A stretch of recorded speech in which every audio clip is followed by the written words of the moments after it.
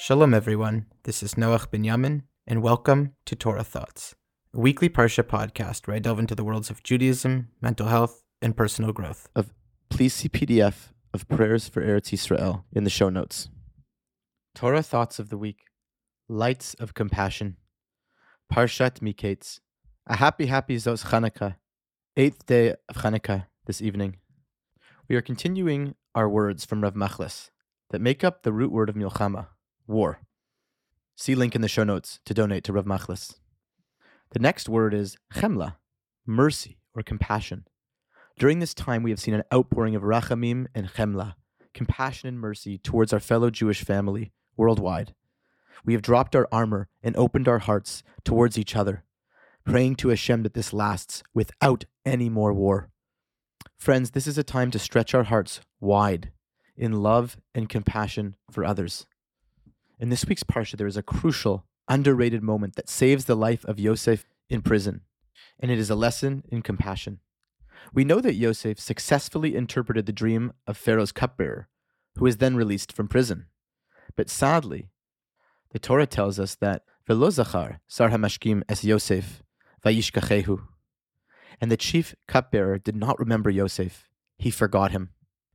Yosef stays stuck, imprisoned in the darkness of the dungeon. And then, Paro has two dreams which trouble him, leaving a moment for the cupbearer to shine bright. He speaks to Pharaoh and says, Es chata'ai ani mazkir hayom. I must make mention and remember my sins today. He then tells Paro that once when he was in prison, there was a master dream interpreter in Yosef who successfully interpreted his dream of being released. Doing this put his life at risk, reminding Paro of his error-filled past. But there is more to the cupbearer's response. He says, I must remember my chata'ai, which is plural. The 13th century commentator, Chizkuni, explains the double sin. Ma shesarachti al Paro, u'ma sheshachakti es Yosef. One of the sins is the one he did to Paro, but also the one he did to Yosef in forgetting him. The cupbearer lo zachar did not remember Yosef. And then at this moment, he rectifies things by mazkir hayom, making mention today. This exchange, of course, leads to Yosef's release and the saving of Egypt and eventually his brothers. It started with the chief cupbearer. In that moment to Paro, at that moment with Paro, he was invoking chemla, compassion, in two ways.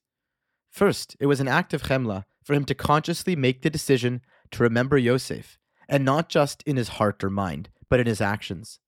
This act of compassion was a moment of self-sacrifice in order to repay a kindness without knowing at all how it would turn out.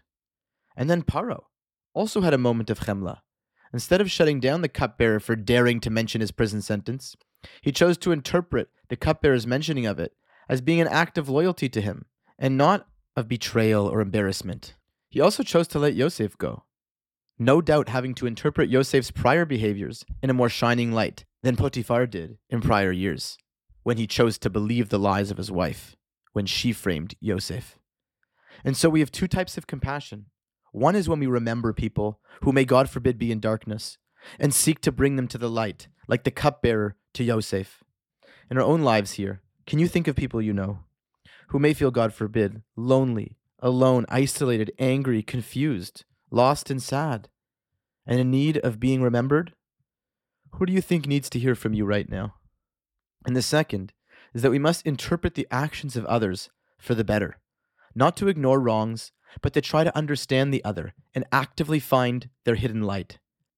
We need to, as Rav Yehoshua ben Parachia says, Ladun es kol ha'adam l'chaf zchus, judge each person with merit. And then in the eyes of Rabbi Nachman, sarich lechapes ve'limtso bo eze me'at tov, to search and find even that tiny good. The word rachamim, compassion, comes from the root word rechem, womb. We need to find the good points in others like we would our own children, with that radical subjectivity, seeing our inherent goodness. With love and revealed goodness, may Hashem bless us on this 8th day of Chanukah and beyond to stare into the holy Or, the holy lights, and in it, remember that sometimes we need to give some of our light to another wick, while also searching and finding the hidden light, the hidden neshama in all people. Shabbat Shalom, Chanukah Sameach, Lav Noach Binyamin.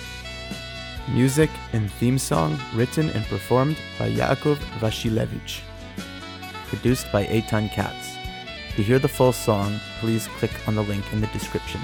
And to support Torah Thoughts, please consider donating to the tip jar on a monthly or one-time basis, however small. And of course, the link is also in the description. Please give us a 5-star review wherever you get your podcasts.